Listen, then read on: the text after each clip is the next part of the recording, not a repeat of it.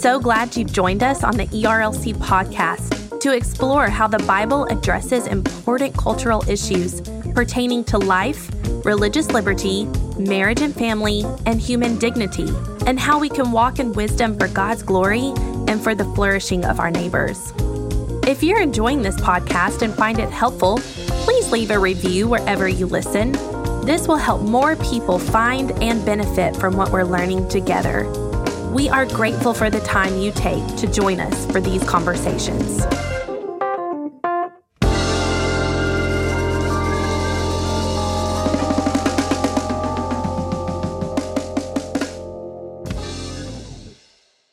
You're listening to the ERLC podcast. And that's a months-long progress. That's a month. I can't speak. That is a months-long I hear process. It was happening to me last week. Oh, okay. Take 500. Hello, and welcome back to this week's episode of the ERLC podcast, where each week we'll be talking about our work at the ERLC and focusing on what Christians should know about the things going on in the world. I'm Lindsay Nicolay, and in the place of Brent this week, who is actually celebrating his 10th wedding anniversary. Congratulations, Brent and Meredith. And then next week, he will be on spring break, so I'm just a little jealous. But once again is Chelsea Sobolik, our fearless director of public policy. I am so glad to have her on. Welcome, Chelsea. Well, it is great to be back. And the girls are taking over once again. We are indeed. I need to fight for like a third hosting spot on the podcast. I think you should. It would be great. Yes. And then you would help keep Brett in line. So he wouldn't be so harsh with me and bickering. However, I know we could go back and listen to past episodes and I'm just as guilty. But we are glad to have you, kind of a mashup here of the ERLC podcast and the Capital Conversations podcast. So let's get started and talk about what the ERLC has been featuring this week. First up, we're going back to our Baptist Heritage series. You may remember if you listen to the podcast, we featured some of these. This is an article by Jake Stone, and it's titled, Why 21st Century Baptists Need 18th Century Baptists Like Isaac Backus. 3 areas in ecclesiology where Baptists need retrieval. So ecclesiology is your theology of the church, your view of the church. And I appreciate articles like these because I didn't grow up as a Southern Baptist. I kind of fell in, quote unquote, to the Baptist life. Of course, I know that was by God's sovereign design. So I am really not aware of a lot of Baptist history and heritage. It hasn't been ingrained in me. And that might be the case for some of you who are listening. So this is just another way for us to help educate one another about our Baptist heritage. Isaac Backus, whose lifespan was from 1724 to 1806, as Jake says, has been described as the preeminent champion of religious liberty in America since Roger Williams. We have an article in this Baptist Heritage series about Roger Williams, so you can Google that or look on our website, or I'll link to it in the show notes. But I wanted to read this paragraph from the article that just sums up Isaac Backus's contribution to Baptist history. Jake says, the church is the new covenant community made up of the regenerate who are then immersed and admitted into membership. A commitment to regenerate membership ensures robust evangelism and a desire for the purity of the church. Backus exemplified Baptist polity by arguing for the church's freedom from state control while maintaining a godly witness in the public square. In the 21st century, Baptists need their 18th century forebears to remind us of the Baptist way. So these articles this paragraph highlights Backus's commitment to regenerate church membership, so his commitment to believers' baptism, his commitment to robust evangelism and religious liberty. So the church can't coerce anyone to trust in Christ and to become a Christian. That has to happen by the Spirit's work through the preaching of the word. And Backus argued for this. He championed for this. And so we need to remember his legacy in order to continue on in it. Next up is an article by Casey McCall about the war in Ukraine that we continually see before our eyes in our social media feeds. It's tragic. It's terrible. It's heartbreaking. And I bring it up and I emphasize it so that we can continue to pray. But Casey has an article titled, What the War in Ukraine is Teaching Us About Our Culture's Longing for Virtue, Zelensky, who's the president, and Courage on Display. And Casey says this, cultivation of virtue depends on living pictures. And he goes back to highlight how during World War I, C.S. Lewis was giving radio broadcasts, which gave the meat for what turned into his book, Mere Christianity, which any of us can access or read if you listen to Libby, as Chelsea has talked about before, the online platform through your library. You can listen to Mere Christianity, but he gave a series of radio broadcasts during World War I, and he highlighted the cardinal virtues. And so Casey is building on this and showing how President Zelensky is displaying one of these virtues, fortitude or courage, and how our culture longs for the displays of these virtues and how ultimately they're met in Christ. So he says, cultivation of virtue depends on living pictures. We need to see examples of virtue being lived so that we will have well-trod trails in the wilderness of our own experience to follow. Christian people have always understood this. We know that we can only love and learn how to love by looking to the God who is love. Christ himself said, "This is my commandment, that you love one another as I have loved you." How does Christ love us? Courageously, all the way to the cross and beyond. So our culture's longing for these things is because we're made in God's image and he's ingrained in us a desire to see these things because they are a picture of who our perfect God is. And they were shown to us in Christ when he came and tabernacled among us. And I would encourage you to go and read this article and see how what is so exemplified and extolled in President Zelensky during this dark hour is because it points us ultimately to Christ, our Savior. And then finally, it's interesting that Casey wrote this article on virtue because we have an article by Jordan Wooten, one of our channel editors at the ERLC, titled How Rebuilding Our Moral Infrastructure Can Prepare Us to Thrive in the Tech Age. And he actually highlights the cardinal virtues that Casey McCall mentions in his article. And then he highlights the fruit of the Spirit as elements of our moral infrastructure that have been torn down and have been destroyed in our social media age. And it's so evident in the way that we interact with one another. So Jordan says this, with technology advancing at such a dizzying pace, how can we keep up? How can we maintain our moral bearings when the tech world has cracked open so many new frontiers of possibility, so many gray areas, so many moral dilemmas? In short, we must rebuild what we've so casually let fall into disrepair, our moral infrastructure. I'd encourage you to go read his article to learn more about this moral infrastructure. But Jordan says that we need to rebuild it in these three ways: through our posture, humility, recognizing that we're sinners, that we are in need of God's grace and his help, his forgiveness for our sin. Prayer is another one that we need to cry out to God because we cannot reform ourselves. We cannot repair what's broken inside of us. We need the Holy Spirit to do that. We need our sovereign God to do that. And then practice. We talk, as Christians, talk about the spiritual disciplines. We need to practice these things that we preach, so to speak. We need to, even when we're not feeling them, put them into practice because we know it is obedience. We need to follow the narrow way that our God has called us to, so we can live as Christians, as salt and light in this dark age. And we're not going to do it if we are disregarding what God calls us to. And if we are blatantly adopting the practices of the world and being conformed to the culture that we're in. So it takes the power of the Spirit, but I think this is a good call from Jordan to evaluate our hearts and our minds and to see what we've let fall into disrepair.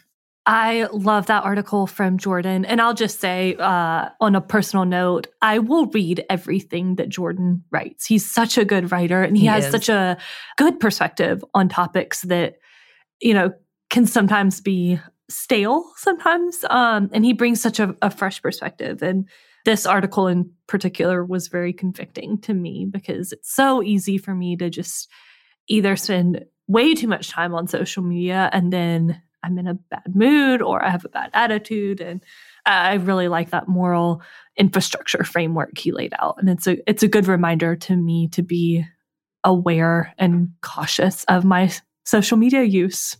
Yeah, that's a good point, Chelsea. And I echo as far as Jordan's writing, and we're very thankful to have him serving with us.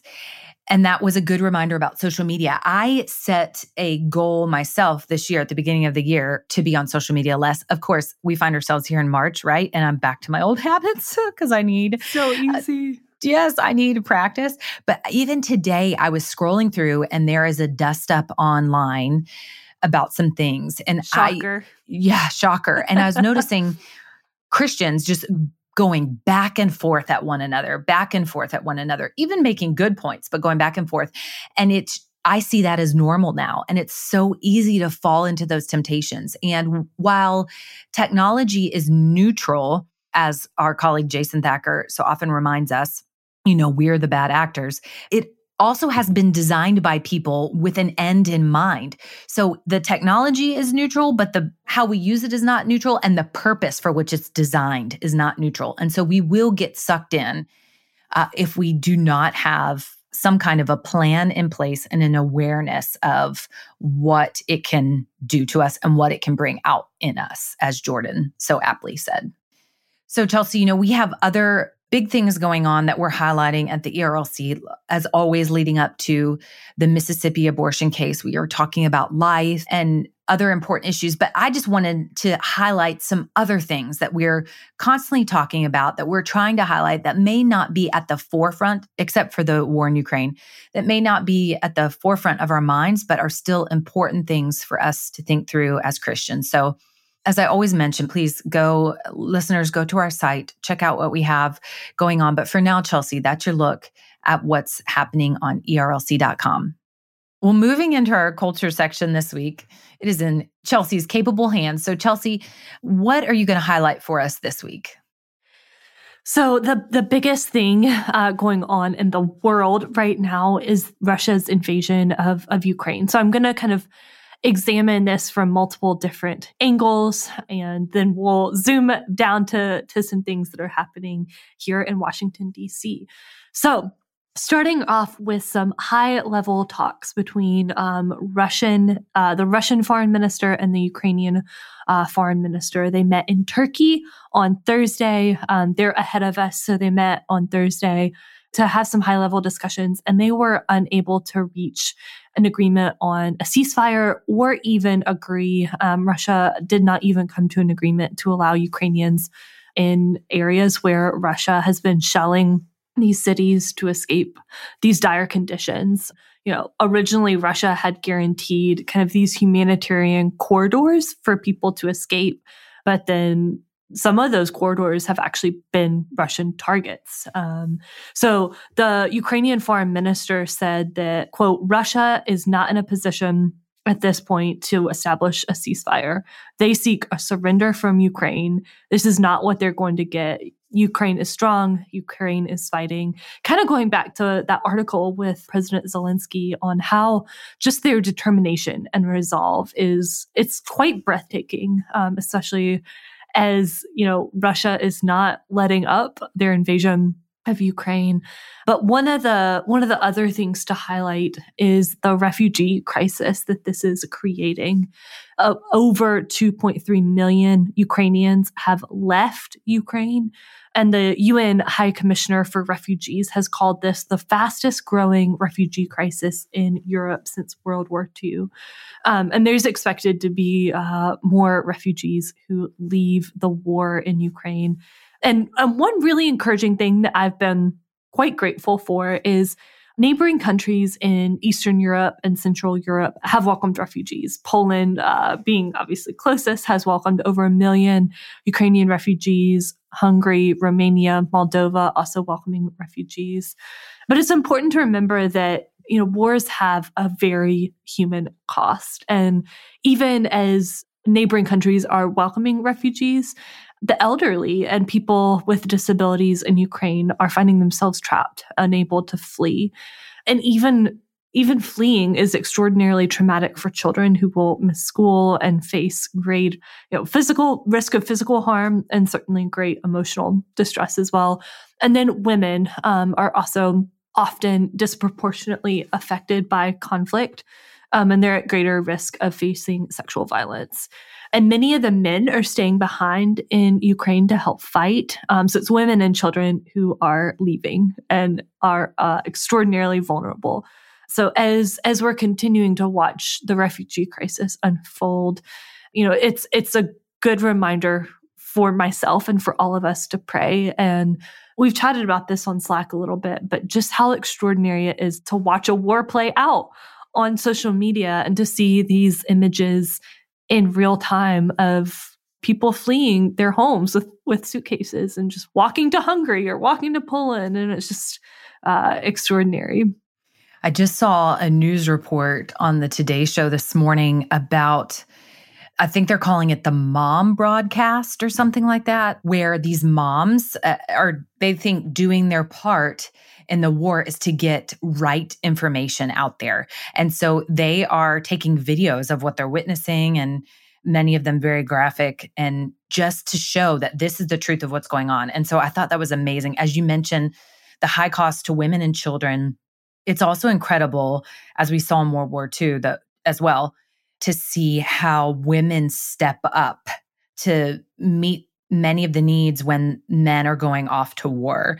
And women have just been incredible. As we just celebrated International Women's Day, it's just incredible to see how God has gifted them and wired them to be able to care for these children, to be able to bear the brunt of so many things while husbands and brothers and fathers and others are off to war. It's just incredible. And you were mentioning the resolve of the Ukrainian people. And people have been chattering about this, but I bet in years to come, there's going to be a movie made about this, made about President Zelensky, made about the Ukrainian people. It's incredibly inspiring and amazing to watch.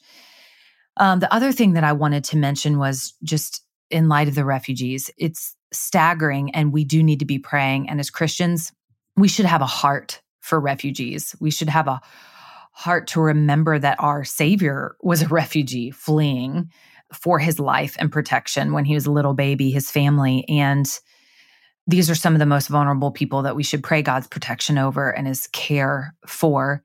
And another thing that stands out is how this area of the world has faced so much hardship and trauma. I just think about Poland welcoming refugees, and they know what it's like to be refugees in the midst of World War II. And they've just experienced so much heartache and brokenness in this world. And it just breaks my heart, like you said, to see it playing out in real time.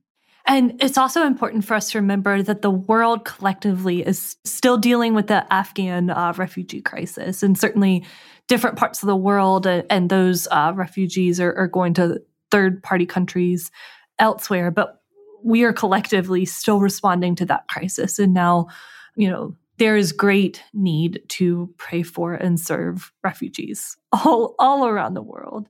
And another thing I saw that was just incredibly heartwarming, I believe it was a train station in Poland where Polish women were leaving strollers for Ukrainian women. And it brought me to tears. It was just so sweet to see this little quiet act of kindness to these women. And I just, I keep putting myself in their shoes of what it would be like to it's unimaginable. And again, continue to pray.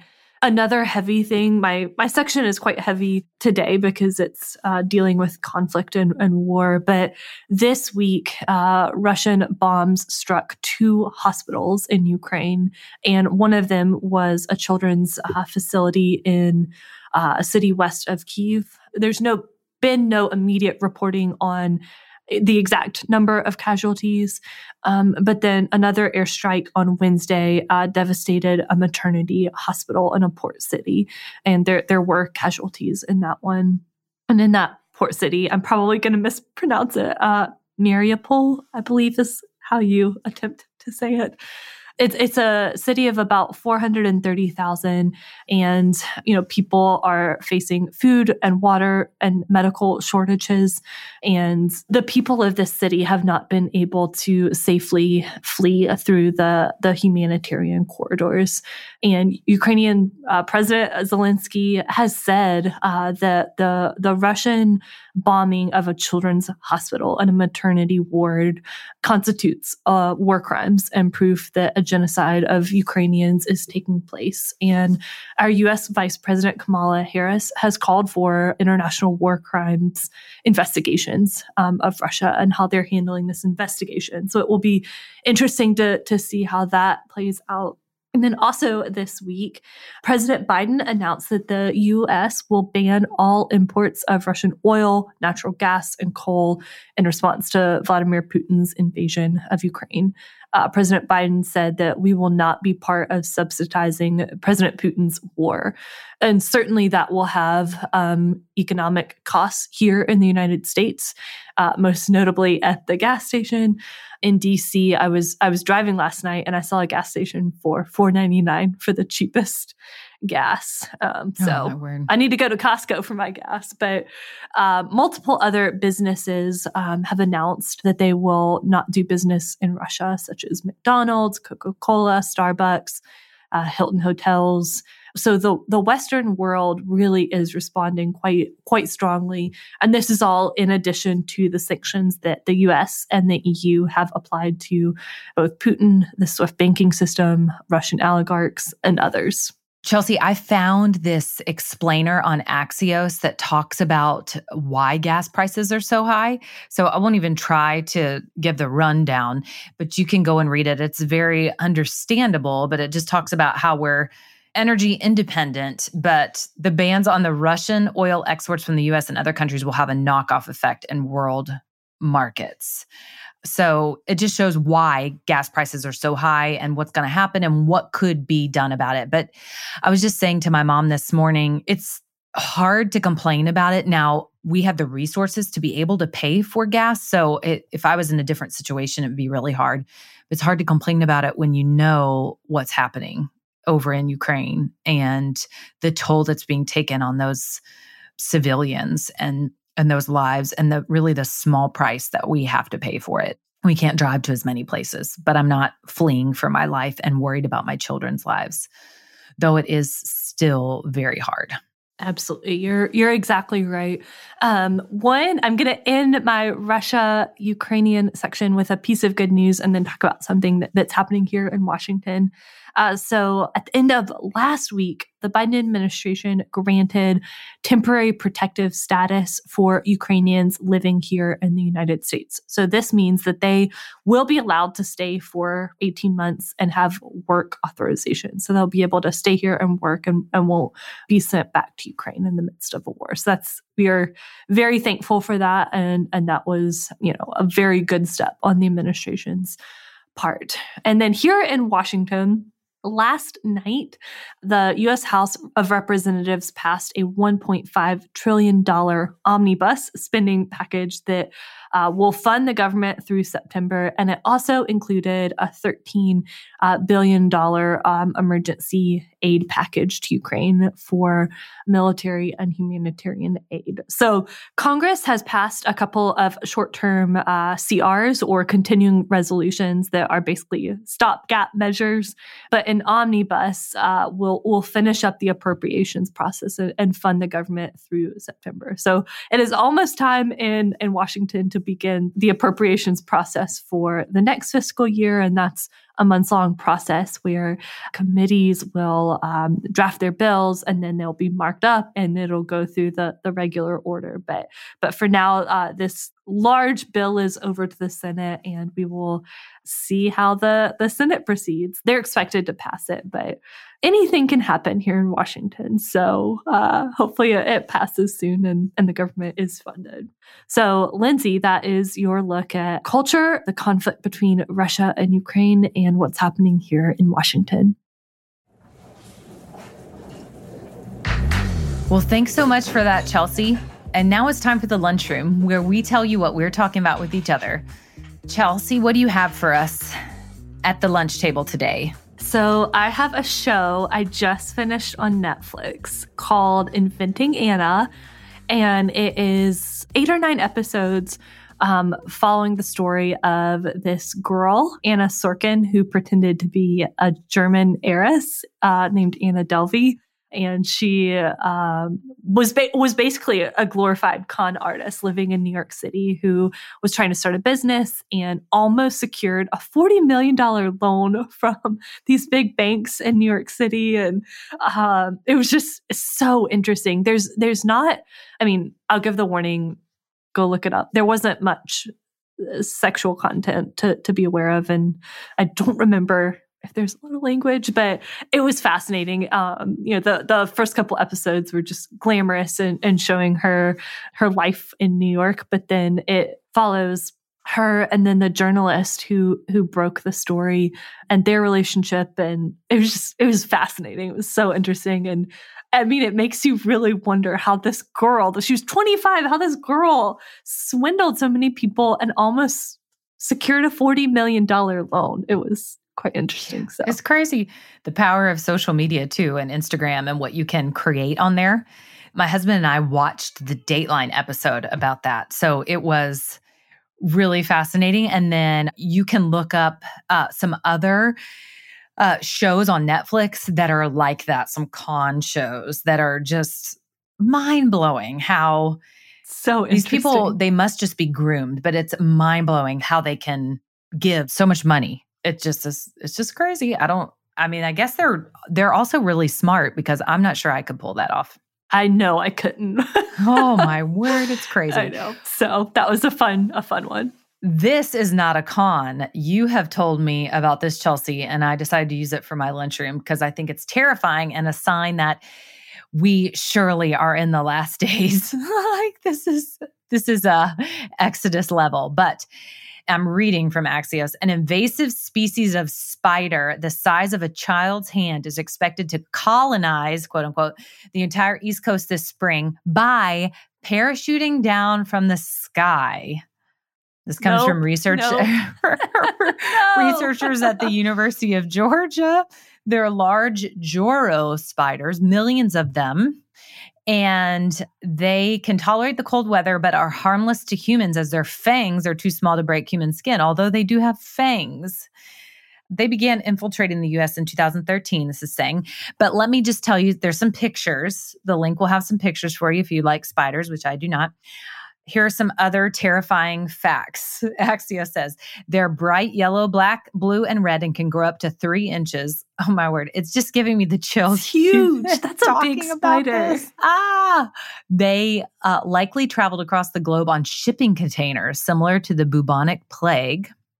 Their life cycle begins in early spring, but they get big in June and are often seen in July and August. Oh my word, it's just so They're named for, of course, I'm not going to pronounce this correctly, Jorogumo, a creature of Japanese folklore that can shapeshift into a woman or spider before killing its prey. So let's hope that these spiders don't shapeshift.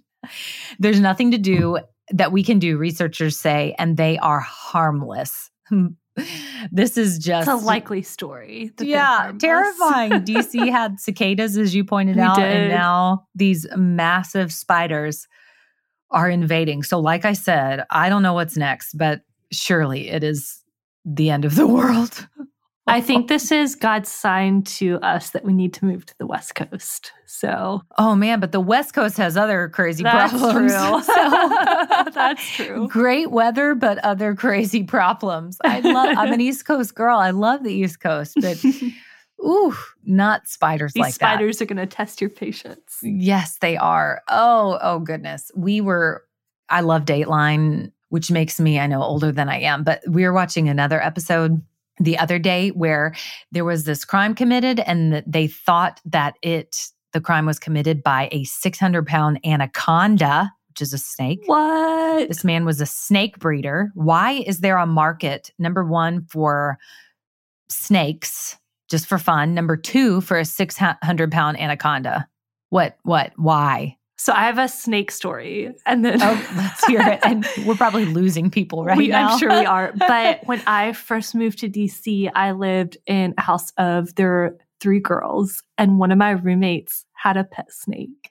Oh. Thankfully, it was in another room, but the story happened before I moved into the house, thank God, but the snake had escaped. Oh. And they couldn't find it for like 24 hours, and they did not tell me this until I'd lived with them for a long time, but the snake had escaped. And if that had happened when I was there, I would have moved out, I'm sure. Immediately. Yeah. My husband is terrified of snakes. He would not have moved in with a roommate who had snakes. No way. I can hold snakes. I would probably be able to hold a 600-pound anaconda. I don't think it would terrify me as long as I had someone there that knew what was going on. But still, I don't want one slithering over me in the middle of the night or at any point in time. So, oh man, if this hasn't creeped out all of our listeners, if you've made it to the end, congratulations, you win the prize. And we hope that the end of this podcast episode will not be infiltrating your dreams, turning them into nightmares tonight.